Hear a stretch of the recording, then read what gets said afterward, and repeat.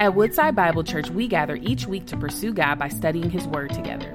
God created us for community, and with community comes conflict. It seems ever present in our day-to-day lives, from little things to big things.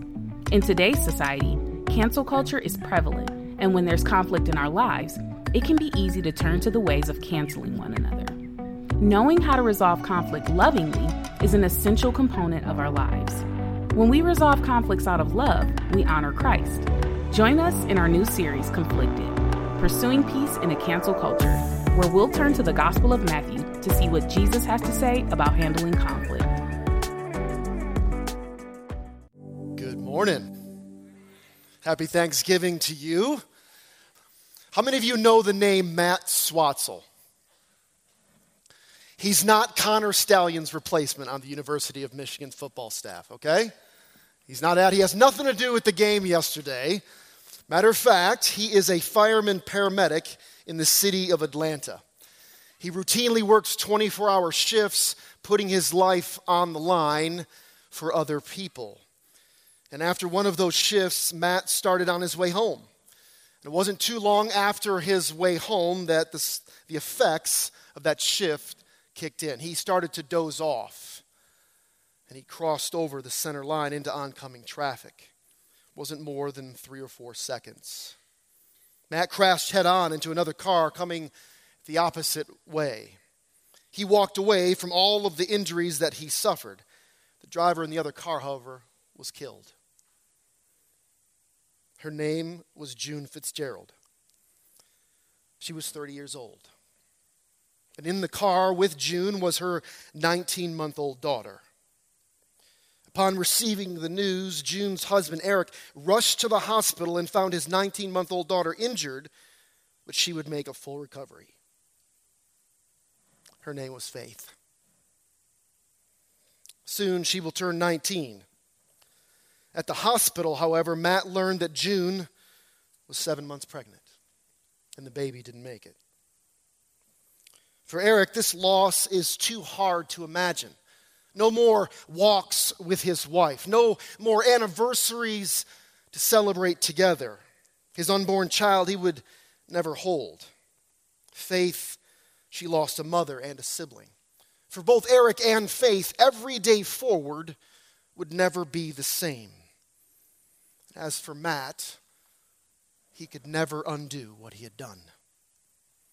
Eric didn't pursue charges against Matt and Eric wouldn't see one another for another 2 years as they would independently process this tragedy, isolated from one another. And then one day, on the 2-year anniversary of the accident, Eric spotted Matt at the grocery store. And so he approached him and hugged him. Matt burst into tears, and Eric told him, "I forgive you." Forgiveness like that sounds absurd, doesn't it? You may be listening to this story. Maybe you have a story of your own life, and you might be saying, "That's absurd, that's ridiculous. I could never do that." But that's exactly the kind of forgiveness that the believer has in Christ. Right? If you know Jesus Christ, if you're trusting alone in Him for salvation, then you have a gift of a blood-bought forgiveness. Jesus willingly laid His life down for our eternal forgiveness. That's what we sung today. And yet there is something even more absurd than that story I told you. A Christian who won't forgive. Today we're going to hear a parable that Jesus told about a person who was forgiven a debt that's too large to be measured. And yet that same person couldn't forgive someone else who owed them a debt that was a drop in the bucket by comparison. And over the past 4 weeks, we've been in a series we've called Conflicted, where we've been listening to our Savior teach us on how we are to relate to one another, especially as we discover our differences, because we do have them. We've immersed ourselves in Jesus' response to the disciples' question about what greatness is like in the kingdom of heaven. And in his response, Jesus has jumped in and out of a couple parables. And today, as we conclude our series, we find ourselves back in another parable. And I'll warn you, this story hits like a hammer. It's heavy. But as a conclusion, Jesus' point couldn't be stronger. So I invite you to open up your Bibles to Matthew 18. Matthew 18, if you do not have a Bible, you can follow along on the screen behind me. It'll be up there as well. Matthew 18, starting in verses 21 through 35. Then Peter came up and said to him, Lord, how often will my brother sin against me, and I forgive him? As many as 7 times? Jesus said to him, I do not say to you 7 times, but 77 times. Therefore, the kingdom of heaven may be compared to a king who wished to settle accounts with his servants. When he began to settle, one was brought to him who owed him 10,000 talents. And since he could not pay, his master ordered him to be sold with his wife and children and all that he had, and payment to be made. So the servant fell on his knees, imploring him, have patience with me, and I will pay you everything. And out of pity for him, the master of that servant released him and forgave him the debt. But when that same servant went out, he found one of his fellow servants who owed him 100 denarii. And seizing him, he began to choke him, saying, pay what you owe. So his fellow servant fell down and pleaded with him, have patience with me, and I will pay you. He refused and went and put him in prison until he should pay the debt. When his fellow servants saw what had taken place, they were greatly distressed. And they went and reported to their master all that had taken place. Then his master summoned him and said to him, you wicked servant, I forgave you all that debt because you pleaded with me. And should not you have had mercy on your fellow servant as I had mercy on you? And in anger, his master delivered him to the jailers until he should pay all his debt. So also my heavenly Father will do to every one of you if you do not forgive your brother from your heart. Let's pray. Father in heaven, God, we thank you for this word, even for the heaviness, Father. We declare that holy is your name and holy is all that you do, Lord. Your judgments are true and sure. And so, God, I pray that you would help us to see the beauty of your word, of this very word. Help us to see the treasure that we need, God, to live a life that's worthy of the gospel. God, I ask for understanding for myself. I ask for understanding for your people. Help us to peer into the beauty of this word and not just acknowledge it, but apply it to our lives here and now, this day. Help us savor, Father, what you desire to teach us. In Jesus' name, amen. Amen. Well, like I said, this parable hits like a hammer. That heavy feeling you're feeling is not from the turkey a few days ago. Not even from the 3rd or 4th leftovers that you may have been eating. I know I love leftovers from Thanksgiving. But if you're a disciple of Jesus, you know he doesn't mix words. He doesn't hide the truth. He doesn't play softly so our feelings might not be hurt. Jesus' words always cut right to the heart of the matter. Why? Because the heart is on display for Jesus. He can see into our heart motivations, why we ask the questions we ask, why we focus on what we focus on. He speaks the truth. And everything that he's been teaching us here in Matthew 18 is brought to bear in this parable of the unforgiving servant.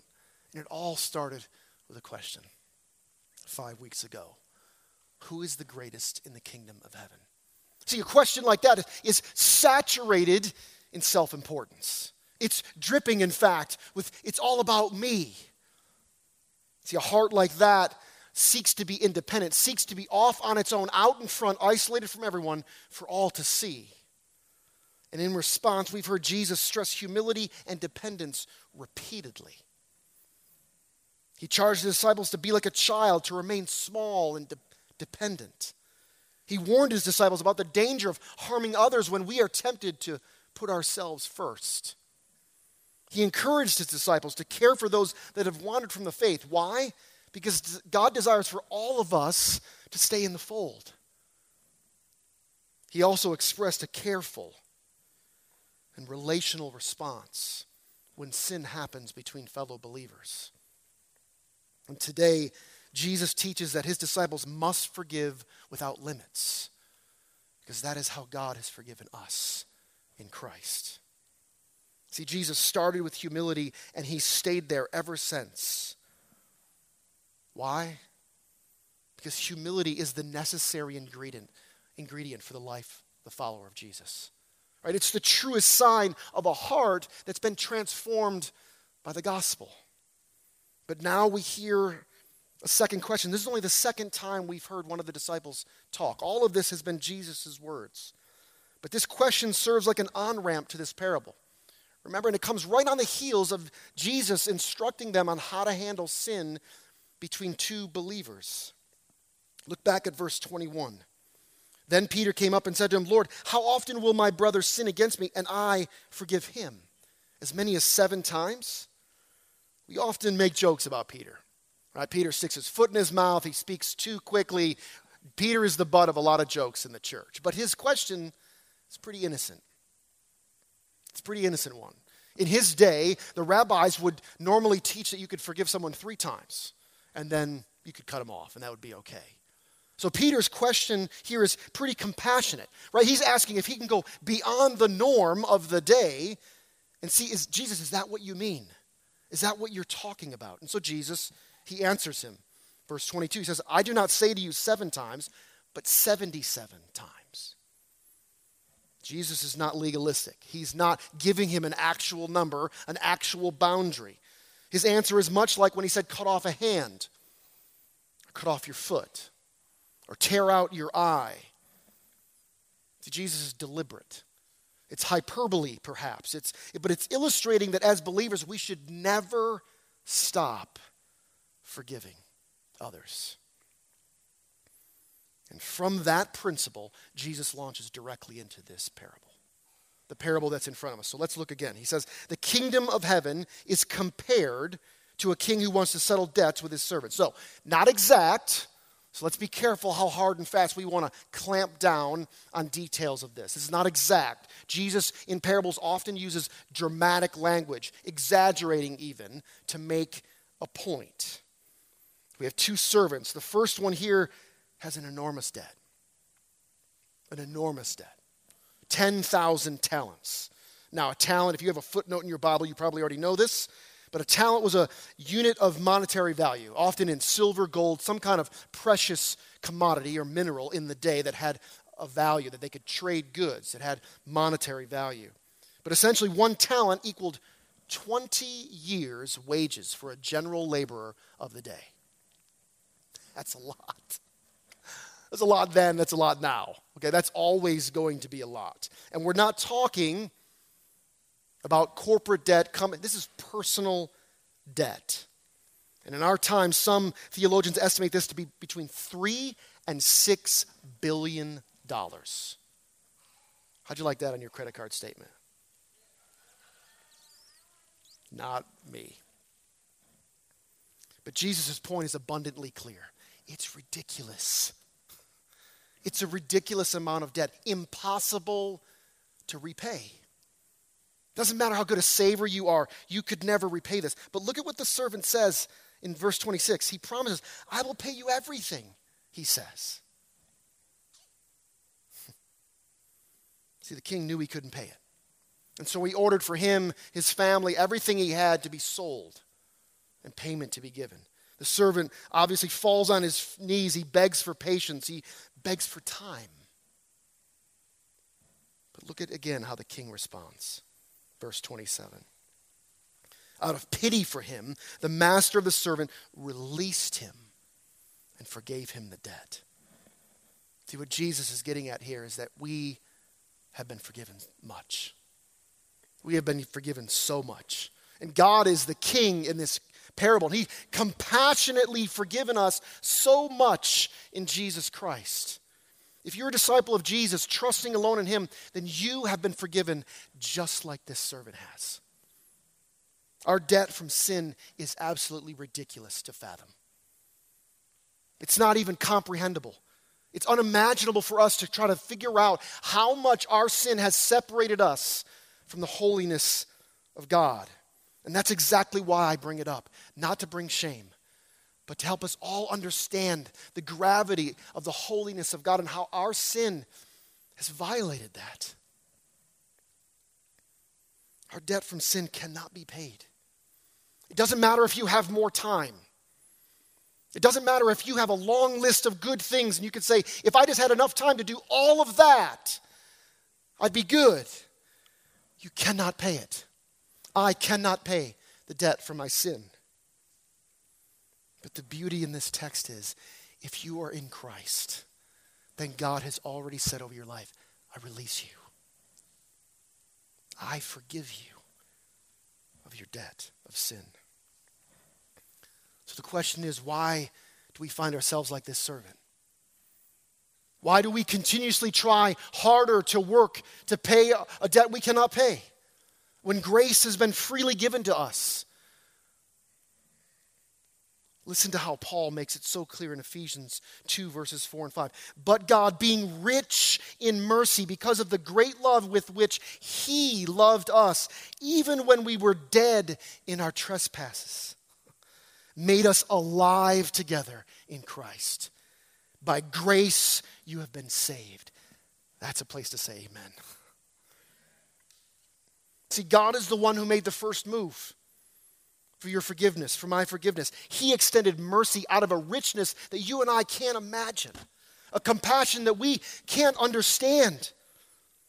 And by sending Jesus to die for sin, God is the one who removed the relational barrier between us and him. He took the initiative to settle something that was our fault. That's the beauty of this parable. Go back to the beginning. Look at how Jesus begins it in verse 23 by saying the king wished to settle accounts with his servants. We didn't come to our senses. We didn't wake up one day, man, I'm living a pretty terrible life. My sin is enormous and I need to make that right. We didn't come to our senses. God forgave out of his immeasurable grace.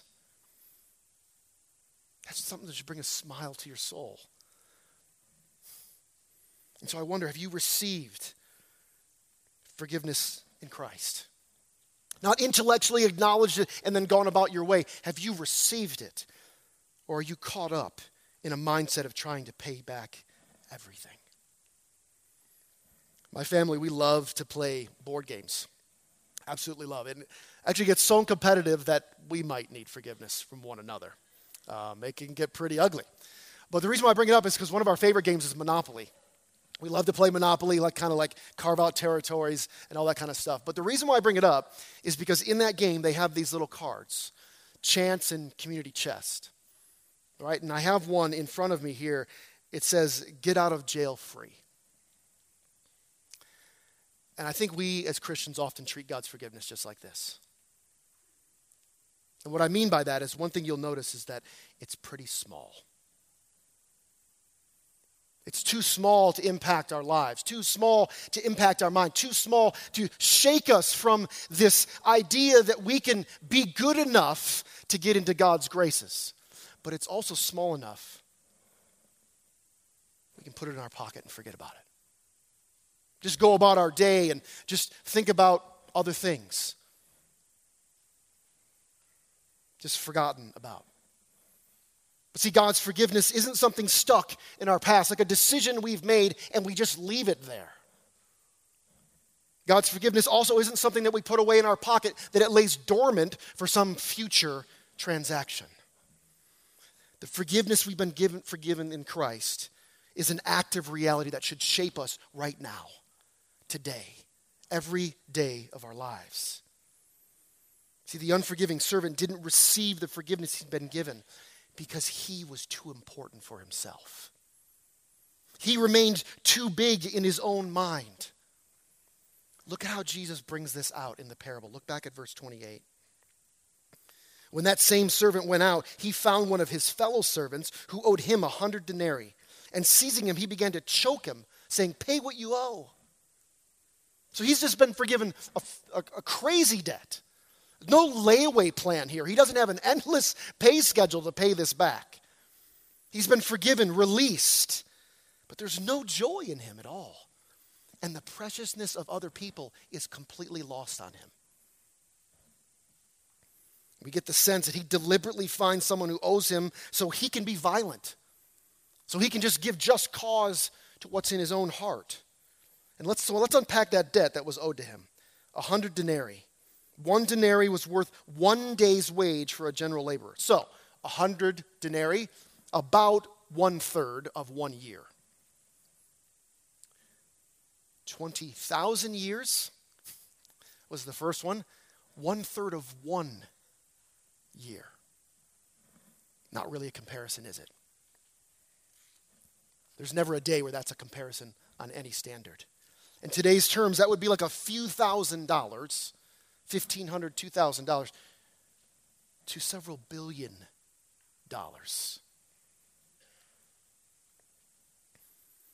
See, a heart concerned with independence is only concerned with what's best for me, what I get out of it, what I can make for myself.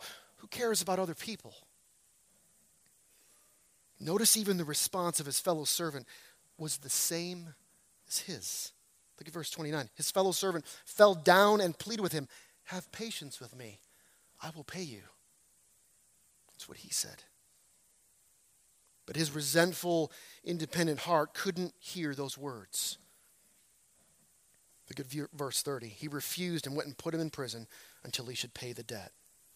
Jesus is such a master storyteller. Right on the heels of this response from the unforgiving servant, Jesus brings the king back into the story to showcase how beautiful God's forgiveness is, but also to showcase how it should change our lives. Look at verse 31. When his fellow servants saw what had taken place, they were greatly distressed, and they went and reported to their master all that had taken place. And his master summoned him, so he comes right away, and said to him, "You wicked servant, I forgave you all that debt because you pleaded with me. And should not you have had mercy on your fellow servant as I had mercy on you?" And in anger, his master delivered him to the jailers until he should pay all his debt. So right now, Jesus in verse 35, he jumps out of the parable and he talks now to his disciples. "So also my heavenly Father will do to every one of you if you do not forgive your brother from your heart." See, the point is, forgiveness is the way of the kingdom. Forgiveness is the way of the kingdom. And there is a word here in verse 33. It's very small, but it's oh so important. It's the word "as." Just 2 little letters. In Jesus' parable, the king, he expected the first servant to forgive others of their debts in the same manner as the king had forgiven him.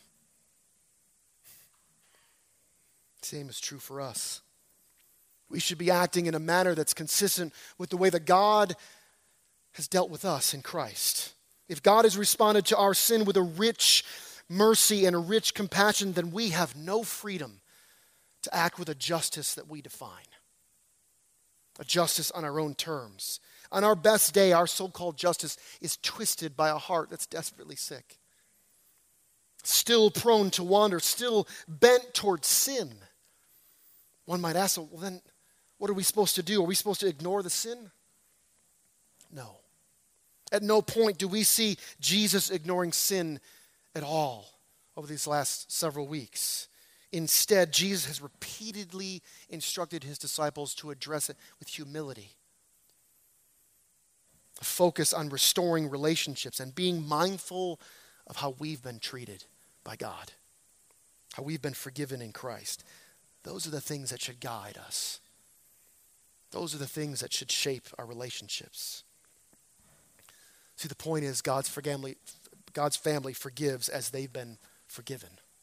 That's how we are to act. This is so important for us to hear because we know in this church, in every church, there's going to be failure in relationships. There's going to be sin between believers, both in ourselves and in others. And this passage makes it very clear that forgiveness is the response. Forgiveness is the response. Theologian Michael Green says it best. The Christian life is born in forgiveness, and it must characterize us all the way through our relationships. See, we Christians, we should be a dependent people. We should depend on Christ consistently, constantly even, daily. You might be hearing all of this and saying, but you don't know. Amidst pain and hurt and trauma, you don't know what's been done to me. You're absolutely right. I don't. In fact, no one in this room may know exactly what you've been through. But Christ knows. He knows. And you and I know with absolute clarity what our sin cost Jesus. Maybe for the first time, maybe today, with a depth that has not happened yet, these words will penetrate. Jesus Christ, the Son of God, had to die for you and I to experience forgiveness.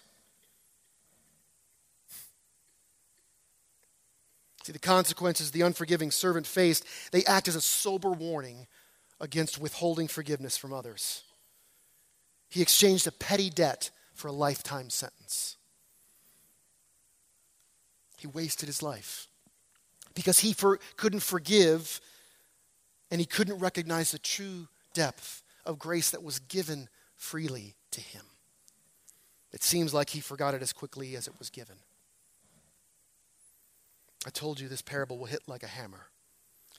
And it does because Jesus demonstrates where a heart that is focused only on itself eventually leads.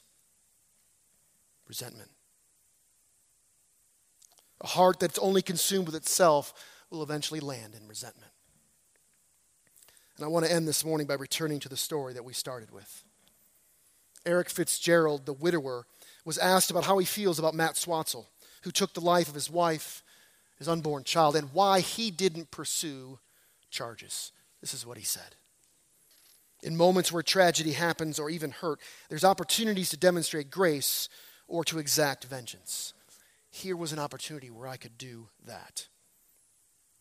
And I chose grace.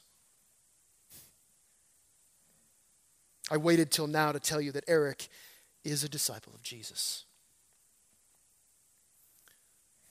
Forgiveness is hard. It's very hard. No one knows that better than Jesus because he went first. And because you and I have been forgiven much, forgiveness should be our way of life.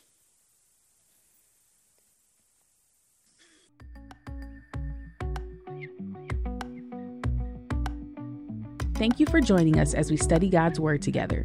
We would love to hear how God is moving in your heart and get you connected into the Woodside Bible Church family. Head to woodsidebible.org/connect to introduce yourself today.